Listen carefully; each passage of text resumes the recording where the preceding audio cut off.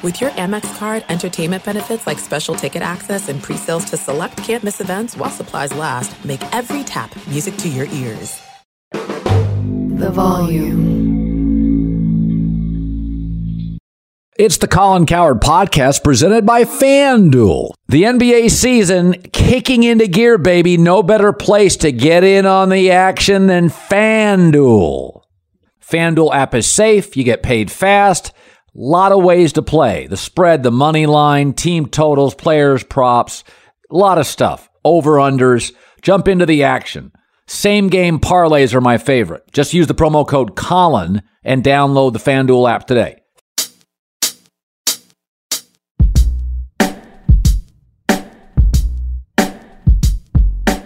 Hi, everybody. Welcome in. Well, a real treat. I'm going to give you about 45, 50 minutes if you're on your morning commute, you're in your office. We're going to talk hoops with Jason Timpf. He has a very popular podcast called Hoops Tonight at the Volume. And so we chopped it up for about 45, 50 minutes on a variety of topics. One of the ones we didn't get to, but I do think is really fascinating, is the Boston Celtics. We talked a lot of Warriors, Clippers, Lakers, Denver Nuggets, some Milwaukee. Is it the end of the Warriors dynasty? That was one of the topics. The Celtics are a fascinating team to me. And I was talking to somebody that covers the team, and he said Marcus Smart is actually the soul of the team. Jaylen Brown's the best athlete on the team. Jason Tatum's the best player on the team. And there are nights, because of his defensive abilities, Robert Williams can be the most valuable player late in games on the team. He's a complete, utter rim protector. With Giannis in the Bucks, Giannis is the most important player. He's the soul of the team. He's the go-to player on both ends in crisis. There's a lot of moving parts with the Celtics where the soul of the team, the best athlete of the team, the most talented player, the rim protector, they're all different pieces.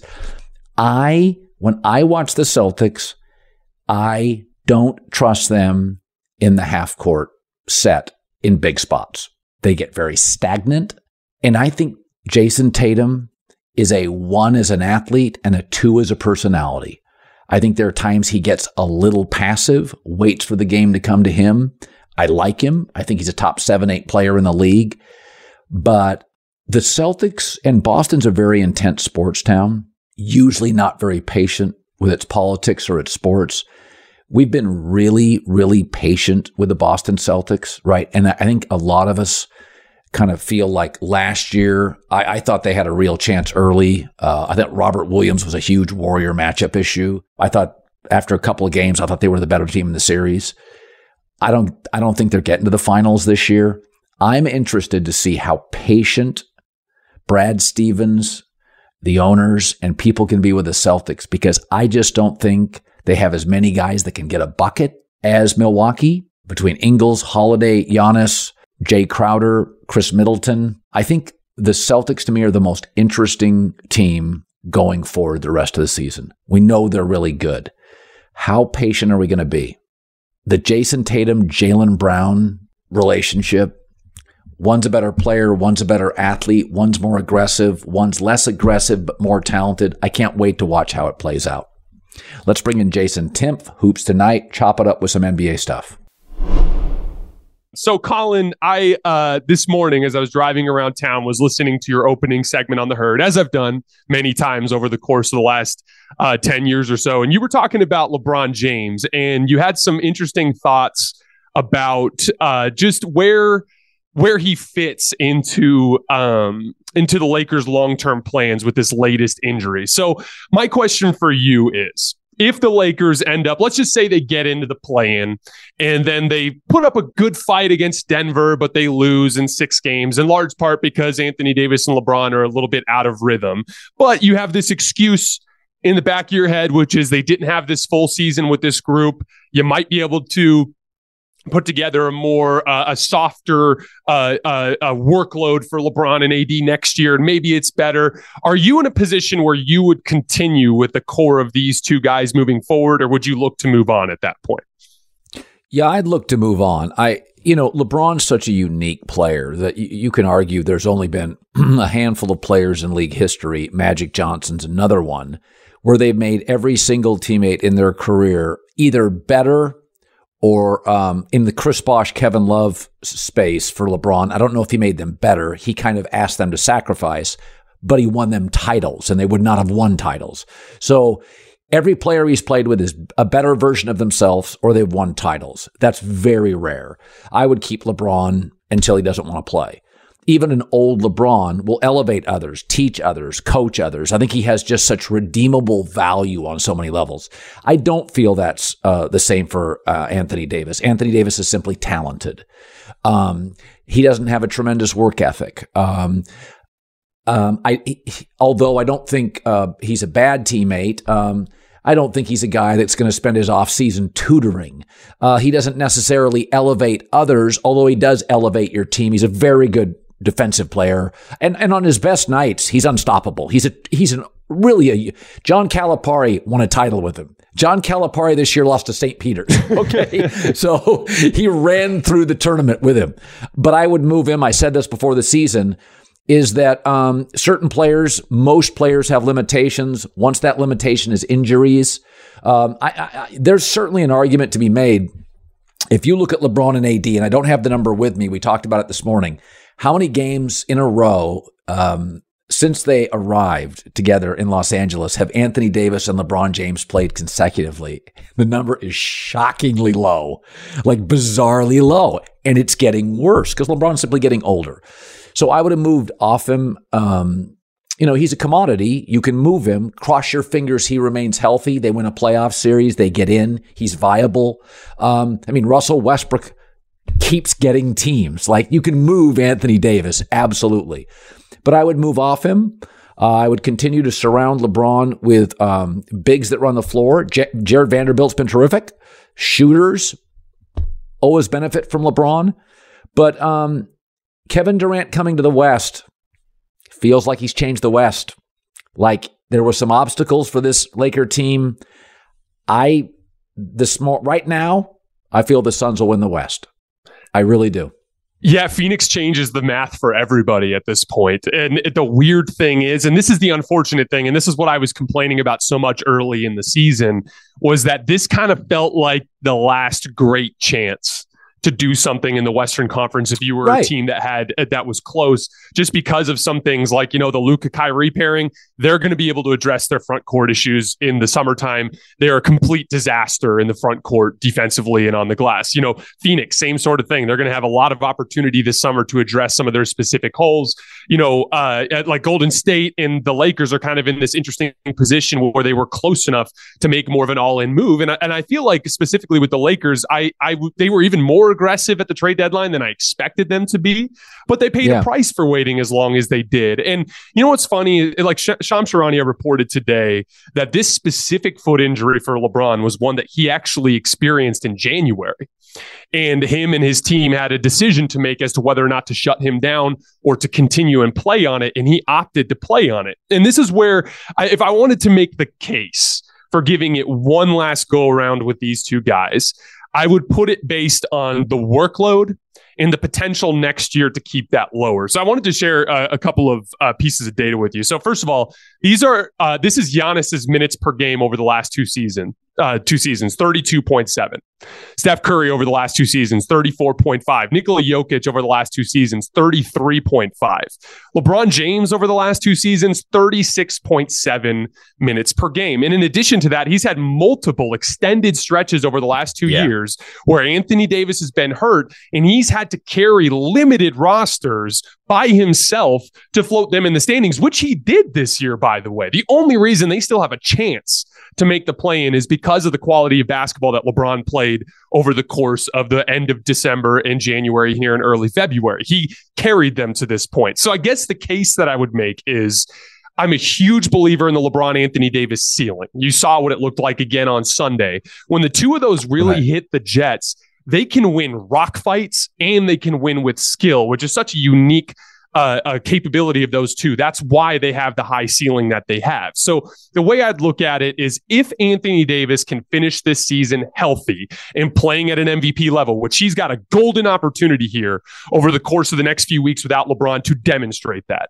If he demonstrates that, I look at it as next year, you might be able to limit their minutes, keep them both around 30 to 32 minutes per night, sit them out back-to-backs, and do all the little things that keep the workload lower to where you don't need them to carry as much as they've done over the last 2 years, which I think has directly led to the injuries that they've been dealing with. So I would give it one last chance if Anthony Davis finishes the year healthy. But Anthony Davis could not finish last year healthy. The year before that, he was awesome against the Suns for 2 games, and then he broke down again. If he breaks down again, I think then it enters a simple risk-reward proposition where it's foolish to plan your franchise around a star player in his 20s who literally cannot finish a season healthy. When we presented that idea in our last show, a lot of people kind of framed it as we want to trade AD. No. We believe in what AD can do when he's healthy. He demonstrated that for us over the course of the last few games. It's the health. That's all it is. If he can't finish the season 3 years in a row in his late 20s, what makes you think that's going to get better in his 30s? That's just bad management at that point. It's bad planning. So I would say, regardless of what happens down the stretch here, as long as AD is healthy, I'd give it one more shot. But then, if they break down again at that point, then you have to start looking to move in a different direction. Well, it's also the NBA is in an interesting space where many of its best players that are the most dependable in the playoffs, Steph, KD, LeBron, AD, Embiid, can be brittle. Like many. So those are not dependable guys, but when they're good, they're great. And then we have these young players who just quite ready to John Morant, like Jamal Murray. Is he ready? So I've got these young players who are very, very talented. The Brandon Ingrams, we're just waiting for them to, and it may never come, right? So the old guys, Chris Paul, Durant, guys we know can win playoff series, Steph Curry, Draymond, catalyst for a Warriors offense. The league's in an interesting space. And there's only about 2 or 3 teams that I think bridge it really well. Milwaukee, where Giannis is in his prime, Drew Holiday is in it or just out of it. And then the Ingles, Jay Crowder, Middleton are out of it, but shot makers. So that's why I think Milwaukee should be favored. And then I think Boston, similarly. Tatum's in his prime. Jaylen Brown is. I think Marcus Smart's out of it. Robert Williams probably in it, but he's hurt a lot. I don't think there's a lot of teams that bridge it. Let's be honest about Phoenix. I love them. But if Chris Paul and Durant both got hurt in the next 2 weeks, nobody'd be surprised. I think this is the last year for the Warriors dynasty. Draymond just got a knee scoped. Steph coming off an injury. Clay's having a remarkable season. But, Wiggins, you're not quite sure what you're kind of getting with Wiggins right now. He got the bag. He's got money. Is it the same guy? So it's an interesting time in the league where the teams I really, really like, I'm not sure I trust their health. And the other teams like a Memphis, which I think is a Cleveland, I think are both tremendous teams. I just don't think they're ready yet. Who's the second star for Memphis? I don't think Mobley is quite ready to be great in a playoff series and dominate. So it's an interesting time. My best bets outside of Milwaukee, I think they're a clear favorite. I think the Warriors are completely in Tatum's head. I would take the Warriors 10 out of 10 series against Boston. But Milwaukee to me feels like the safest bet, bridging youth, veterans, shot makers, defense. And then it's a very interesting next 2 months. There's a lot. Memphis and the Clippers, I still love the Clippers. But I had somebody tell me somebody incredibly well connected to the Clippers, say that they've just come to the conclusion that Kawhi Leonard doesn't communicate. He's not a good teammate. He's just a great player. He's a bad teammate. Nobody knows when he's going to play. He's not verbal. You can't depend on him. I still think that team is, most of their good players are excellent defensively. I like Ty Lue. The Clippers sum up the league for me outside of Milwaukee. I just have to watch the playoffs. I could get multiple outcomes. If the Clippers came in, Kawhi got dinged up, Paul George struggles in the postseason, they're out. First round. It could happen. So I just think it's March Madness this year. There's no great team. I do think in the NBA there are nights Milwaukee can be great when Giannis is really on, but it's going to be wide open. Yeah, Milwaukee has separated themselves in recent weeks. Like the Boston Celtics haven't looked consistently great over the course of the last few months. It almost in the Western Conference, it almost feels like who's going to be playing best at the right time, because it's just constantly up and down who's got it going on any given week or two stretch during the season. And I'll put it this way: like when we get to the playoffs, in the play-in in particular, you're probably going to see Dallas, Golden State, and the Lakers all end up in that 7, 8, 9, 10 range. That's completely possible. Dallas is heading into an extremely tough stretch of their schedule over the course of the next few weeks, and against some specific matchups where they're really going to struggle. So you're going to see even the two top teams in the Western Conference, if it ends up being Memphis or Sacramento, and then obviously Denver, they're going to have a very difficult first round matchup that they're capable of losing. And so to keep it on the Lakers for a second, first of all, even with LeBron James being out, the Lakers have the 5th easiest remaining schedule out of everybody in the league. This is not the same Lakers from the last year and a half. They have a lot of talent after LeBron James. Yeah. Jared Vanderbilt and Anthony Davis have played 180 possessions together and are holding teams to 98 points per 100 possessions, which is outstanding. Yeah. They can defend. They have an identity outside of LeBron now. They've got 2 really good ball handlers in D'Angelo Russell and Dennis Schroeder to run pick and roll with Anthony Davis. I think they have a legitimate fighting chance still. And then Golden State, obviously, is this big wrinkle there that could end up in that 8th seed. So let's go. Let's put it this way really quick. Do you think that all is lost for the Lakers this season, or do you think they have a chance to potentially go on a run? No, I think when they made the trade, it gave them more ways to win. To your point, it's a better pick and roll team. It's a better shooting team. Vanderbilt was always a solid player. I think Laker fans that didn't watch him are shocked, but it's like, people knew in the league. I mean, I text 2 different scouts in the NBA what to expect, and they're like, he's going to really help Anthony Davis out. Good length, runs the floor. He's a good player. So I think there's more ways for them to win. I don't think they're as LeBron dependent. But I do think LeBron is such a unique, gifted player. The ability to elevate others is so Magic Johnson. I mean, many of our best players, Kobe and Michael, Dirk Nowitzki, don't necessarily elevate. They just are great players. They're just fantastic individual scorers. I think Luka's got a lot of that, where Jalen Brunson explodes when he leaves, right? Like you're like, Jalen Brunson's this good. Yeah. I mean, it's a very James Harden thing where you're in awe of his offensive efficiency, but he does take shots away because he has the ball all the time. So, yeah, I think they can win. I think the Memphis game's tough. I think it could be a little bit of a pit. They could be in trouble. But I think there's a lot of ways they can win.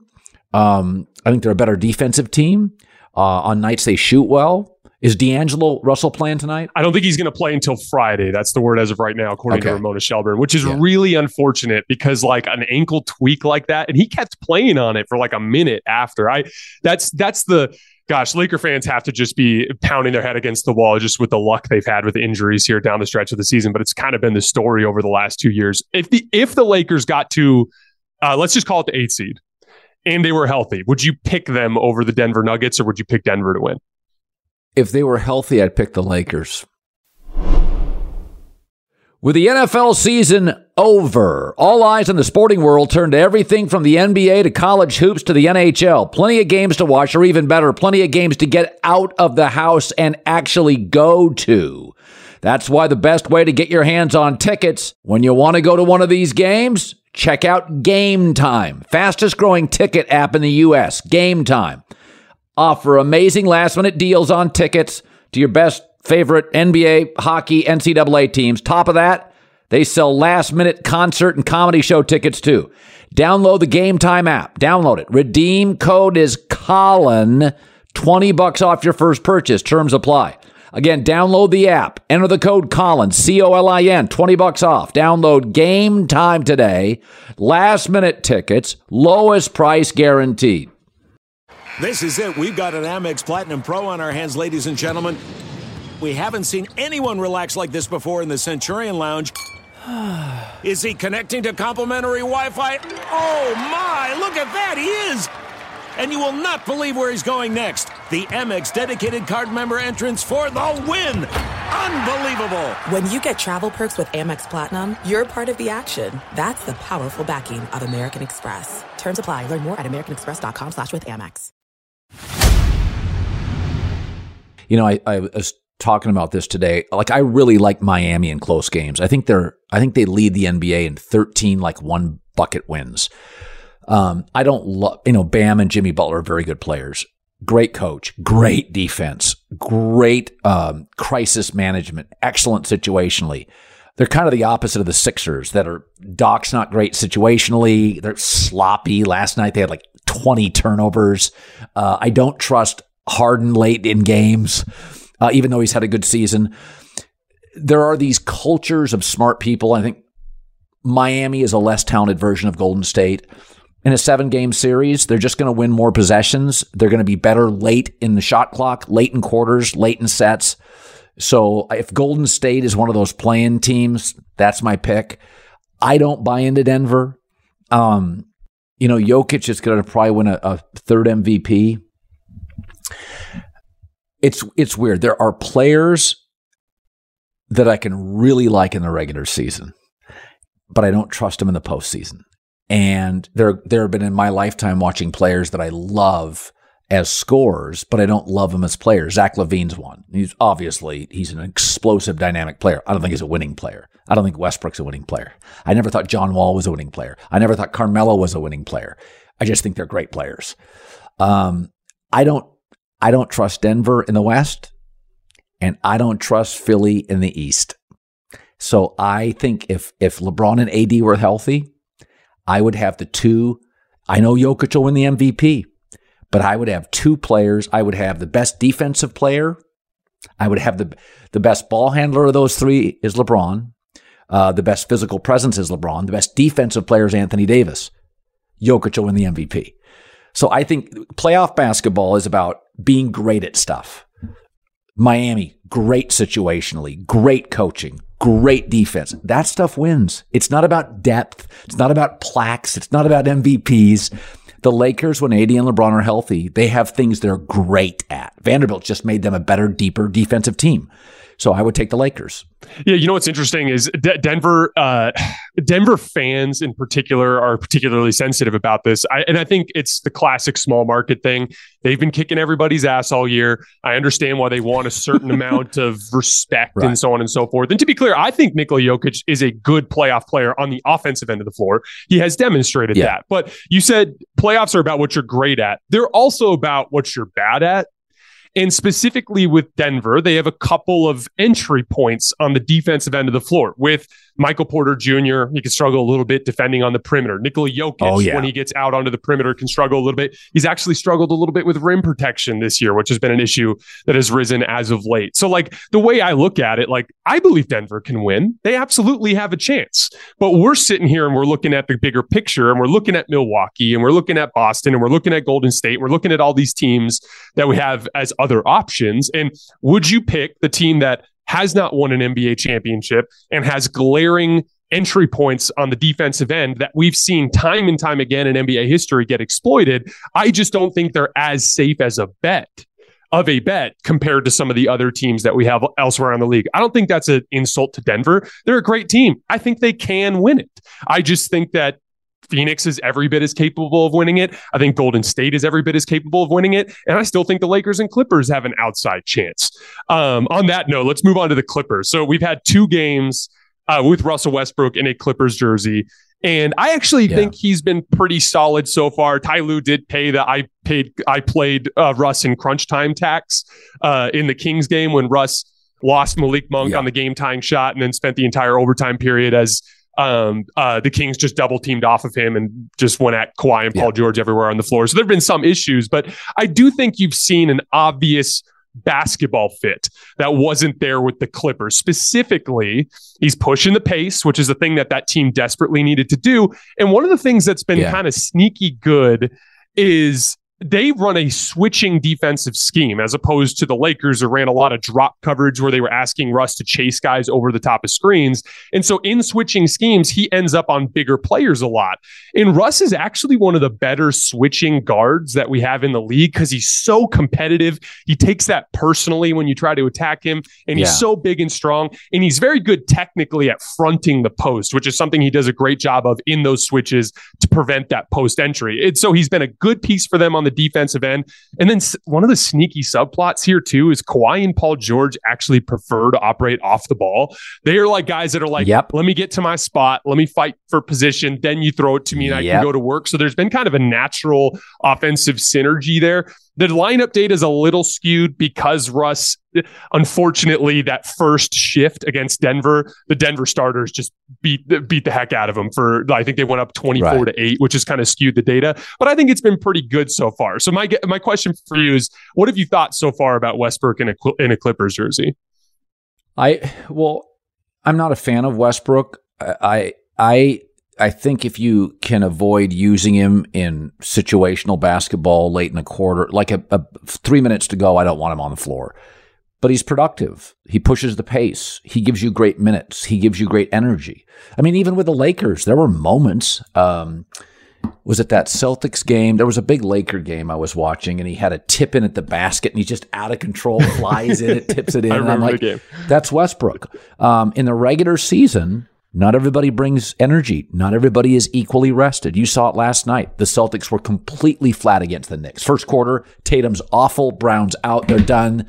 You know, it felt like a first round of the playoffs for New York at Madison Square. They just came out on fire. And so I think the Clippers, because Kawhi, I don't like when Kawhi, the offense runs around him. I'm a believer. He's way better off ball. And so I think Westbrook fits better. LeBron is so great with the ball. Kawhi's better off it. Paul's better off it. So I think he's a better fit. And again, 20 games left. You can get 30 minutes a night from him. Just get him out of spaces. It's in football. Some guys are great in the red zone. So, you know what I mean? There are third down backs, right? Mm-hmm. They're not power backs. It's okay. Most athletes are, even the good ones, are situational.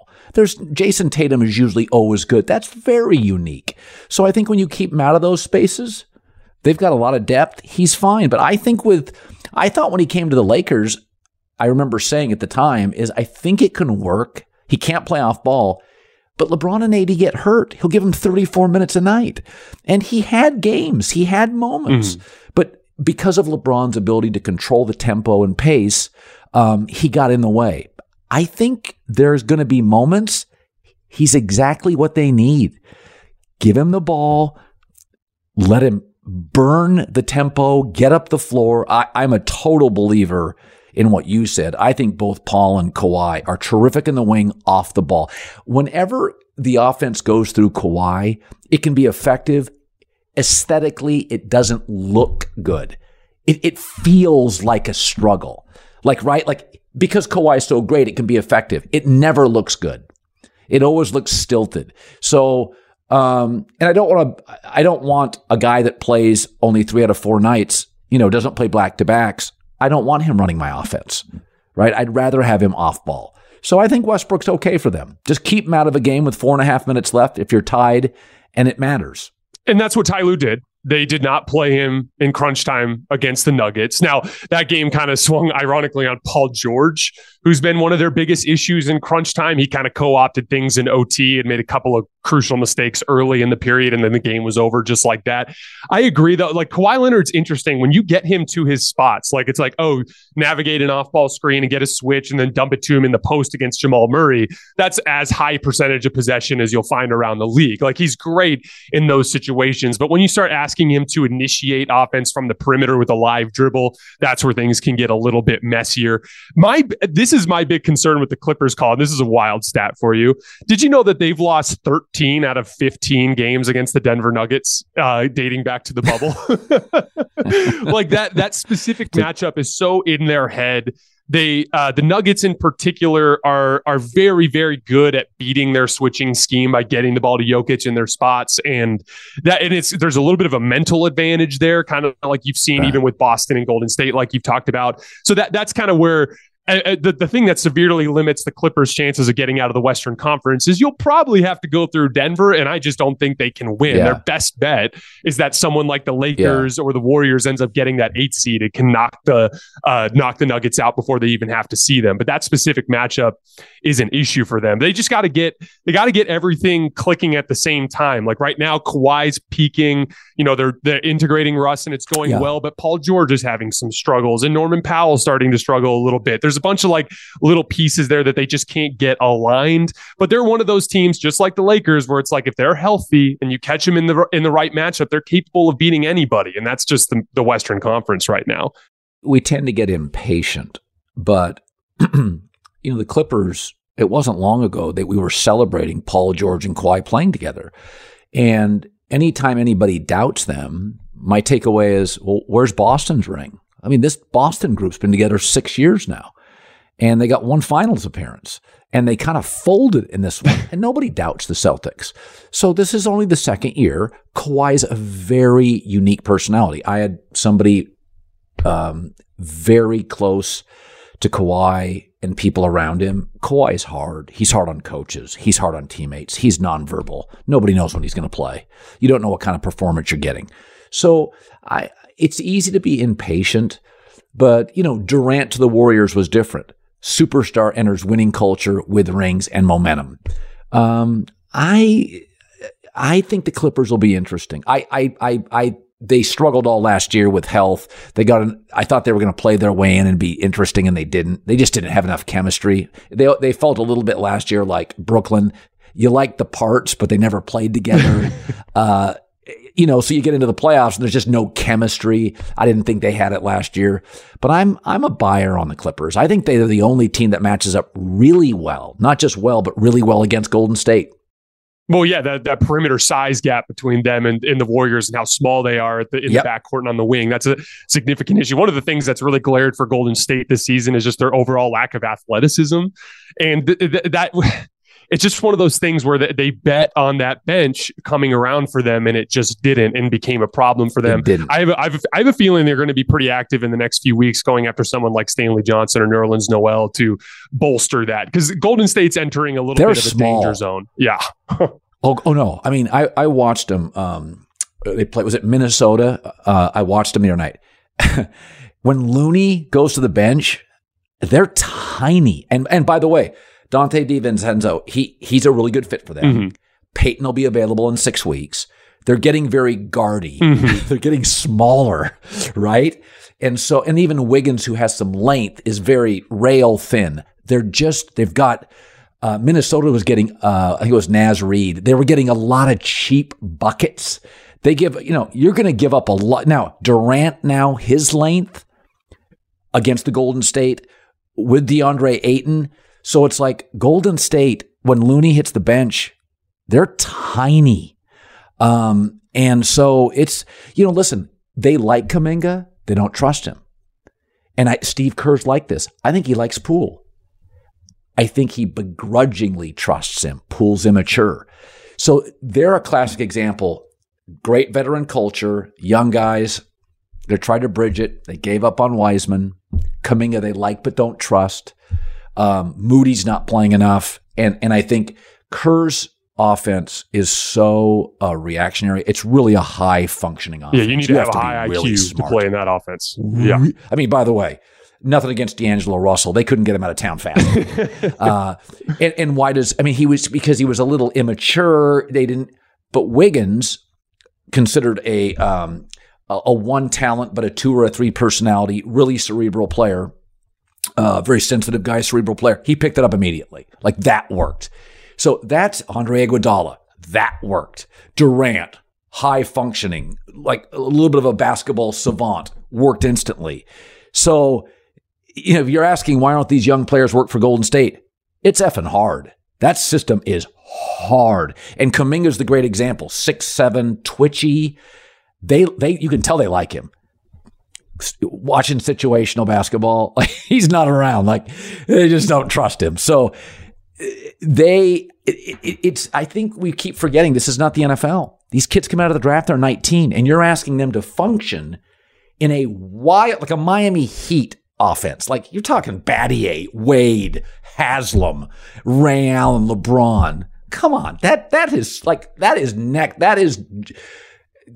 like nuclear fusion, the class in high school or college none of us wanted to take.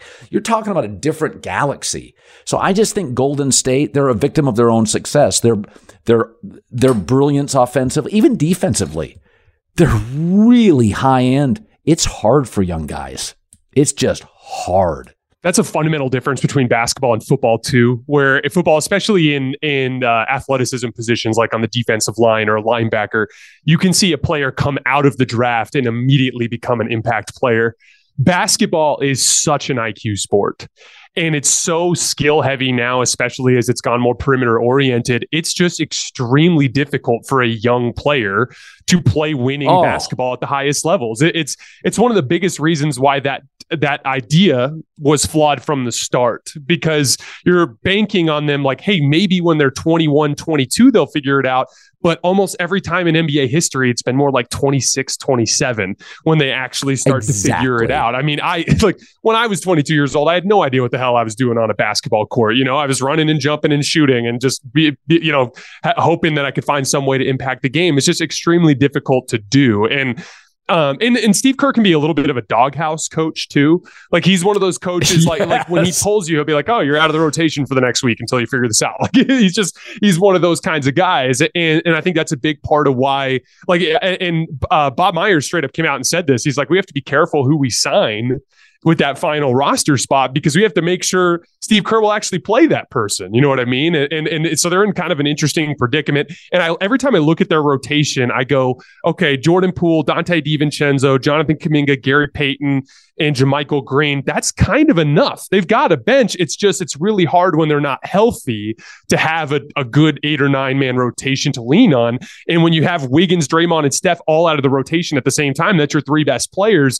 It's a miracle that they were able to win that game against Minnesota the other night, in large part because Klay Thompson went off. But they're in a situation where you trust the core so much, but you just haven't been able to get everyone available, and there's no depth there to carry them through the other stretches of the season. Yeah, I mean, thank God Klay's had a great year. Oh, man. Klay's really played well. He's had a great year. His half-court shot creation has been a revelation this year, carrying the Warriors through these stretches, because he's always been such an off-ball player.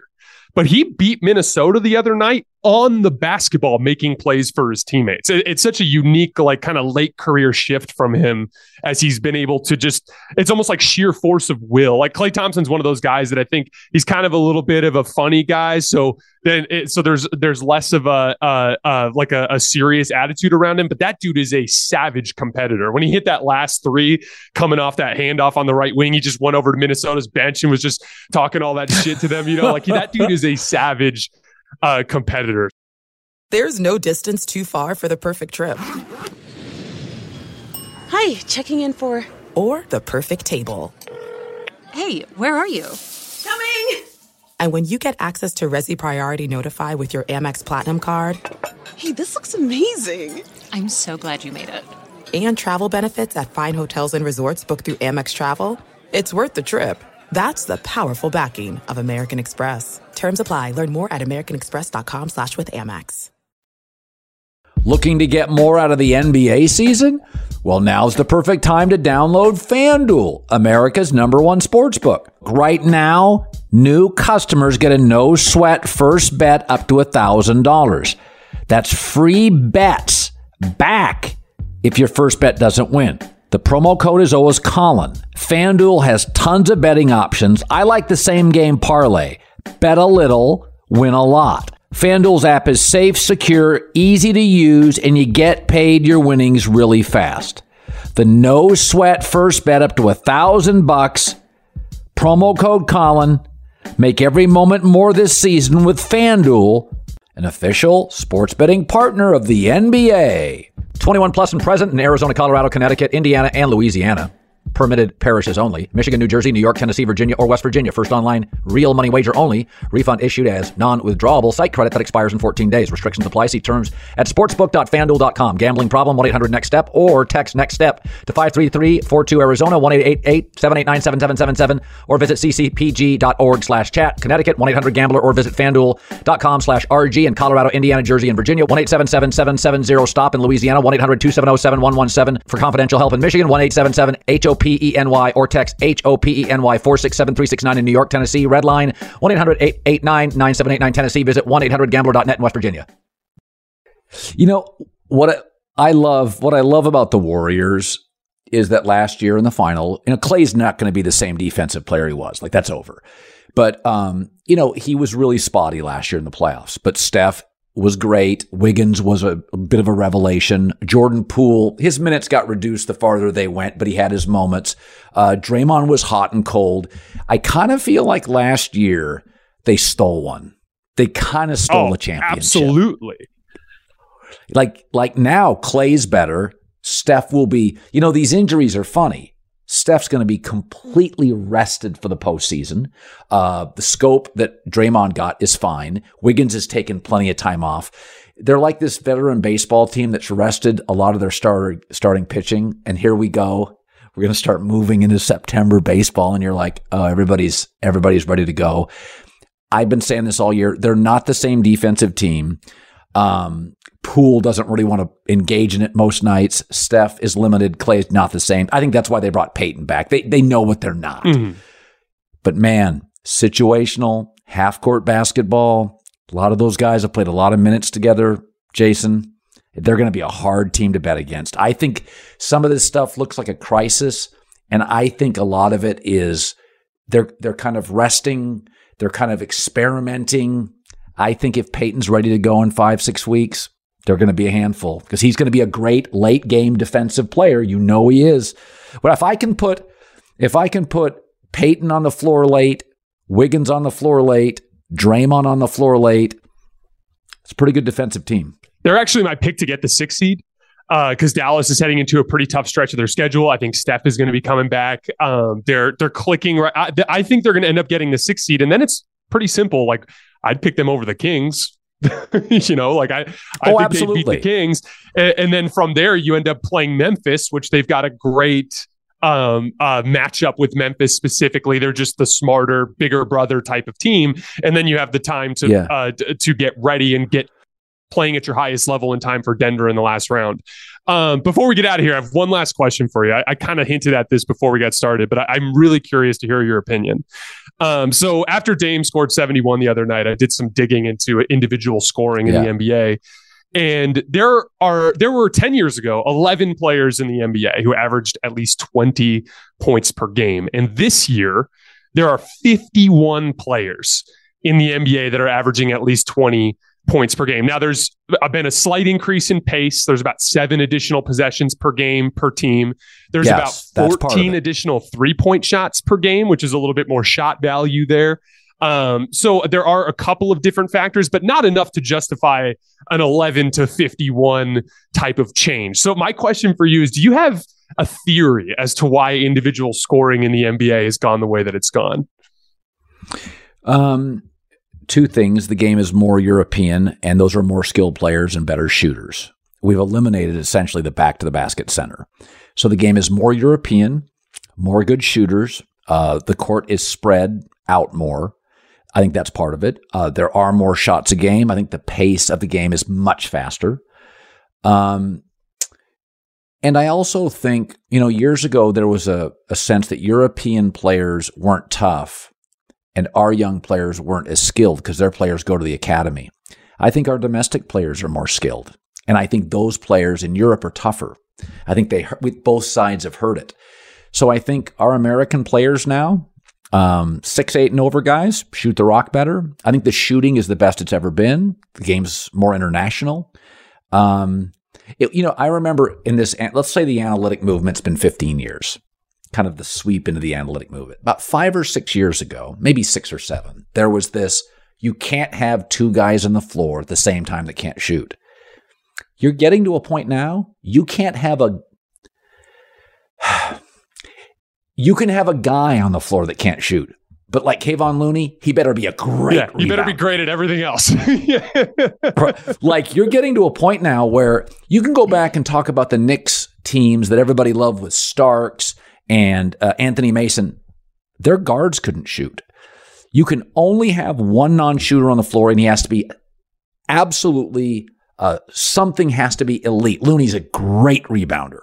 It's like, okay, so he fits it. I just think we're seeing this in all sports. We're seeing it in football.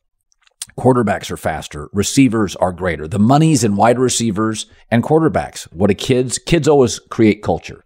Kids are like, I'm not gonna play safety. I'm not gonna play running back. I'm gonna be a quarterback or a wide receiver. So all the great athletes are going there. And I think what you're seeing now is this generation of bigs has been watching Dirk Nowitzki and Durant, and there's no more. Mark Few told me he can't take a big and ask him to go back to the basket. His dad's like, nope, but I won't send him to Gonzaga. Like, we're moving into all bigs now. They're not learning how to shoot. They come into the league by 17. They're ready to shoot. And I think it's great. I think the offense, the cliche is always nobody plays defense. The defense, any given night, you watched the last couple of possessions last night of Miami and Philadelphia. Intense defense. Embiid Harden went over 3. Butler had to do some spectacular shot. What a shot that was. Defense, oh, my goodness. That may be the best shot of the year. Probably the best shot of the year in crisis. It was incredible. So I don't buy the defense isn't good. I think obviously when you get teams that are, last game of a road trip, veteran players, bigs come into this league now. They are ready to shoot. College guys come into this league. They're closer to being ready to shoot. I think the skill's gone up. I think it's just, people talk in the NFL. We heard about how good the Eagles and Niners defense was. The Chiefs shredded both in the second half. It's not because those teams can't play defense. Andy Reid, a million threats. Patrick Mahomes, smarter schemes. Just the money is greater, and it's all on offense. All the best athletes are going to shooting and offense in basketball. They're going to passing and catching in football. And we've never seen anything like it. And there are teams in the NFL that have 4 legitimate receivers. I mean, I can remember growing up where you had your running back was your star. You didn't have a star receiver. It's like, I look at how these guys now, 6'11", 6'10", this kid that's coming in, this Wembanyama, what's his? Victor Wembanyama, yeah. His skill level's insane. He'll get pushed around. Even Chet Holmgren. Come on. I mean, he's like, I watched this highlight when he was 17. I'm like, he's like a 27-year-old 15, 20 years ago. His skill level's so high. That's the new basketball. Yeah, pull-up shooting in particular is the main driver in my opinion, because like when you get to your muscle memory, and I've leaned a lot on this stuff as I've gotten older because I'm a taller player and I always could shoot, but now I can actually dribble unlike I did when I was younger. And like when you get to your spot and you get into your rhythm and your muscle memory, the defense doesn't matter anymore. Like you can contest me all you want. As soon as I get to my muscle memory, if I'm in rhythm, that thing's going in. You know what I mean? So like I think almost we've reached the point now where good offense can beat any defense. Like if the right shooter on the right night has his pull-up jump shot going, you can do everything right, and those things are just going in. And I think that's a big part of why, like, I think skill level, particularly from guards and pull-up shooters, is at such a ridiculously high level now that NBA defenses have not yet figured out how to deal with it. Now, in NBA history, there's an ebb and flow there, and I'm so glad you pointed that out because NBA defenses don't get nearly enough credit for how advanced they are, for how athletic they are, for how smart they are, for how schematically sound they are. They do everything they can. They're just a step behind right now, but they will catch up at some point. And most importantly, I think it's great for the game. I think I find basketball to be very aesthetically pleasing now. The rock fights are cool in their own way, but every game was a rock fight 15 years ago, and that's not as fun as what we see now with the type of skill level that's on display around the court. By the way, Milwaukee and Boston still play great defense. Miami plays great defense. The Clippers play great defense. Memphis can be very good defensively. This idea, we all know this. when everybody's equally rested and I get to face the same offense 7 games in a row, watch the defense have, I mean, it's hard. Jason, you fly into town, it's high altitude, it's Denver, your guys are weary, 2 guys are banged up, they drop 136 and you're like, yeah, there's too many guys. Now I get 2 nights rest. It's the 4th night of seeing Jamal Murray and Michael Porter. The defense, it did it last year. Cleveland, by the way, plays pretty good defense. You're going to see defense win series. It'll be, the Knicks will potentially win a series. It'll be defense. They have limitations offensively. So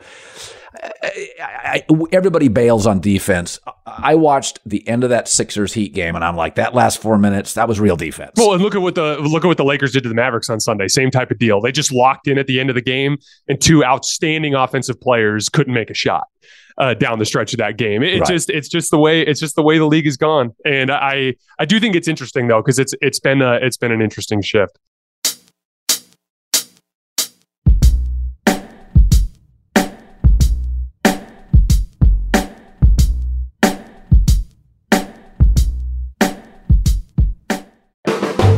The volume. Make sure to check out the Draymond Green Show. I brought Draymond Green into the volume because one of the more entertaining voices in sports, unique perspective, understands behind the rope, also chops up with guests like Gary Payton, Zach LaVine, Tracy McGrady. Make sure, download the Draymond Green Show wherever you get your podcasts, only on the Volume Podcast Network. Hi, let's talk about Pro Plan Sport. Pro Plan Sport is advanced nutrition made to fuel strength and stamina in active dogs like yours. So wherever your next journey together takes you, start it off right with the high performance fuel your dog needs to keep pushing you every step of the way. Pro Plan Sport. Learn more at ProPlansport.com.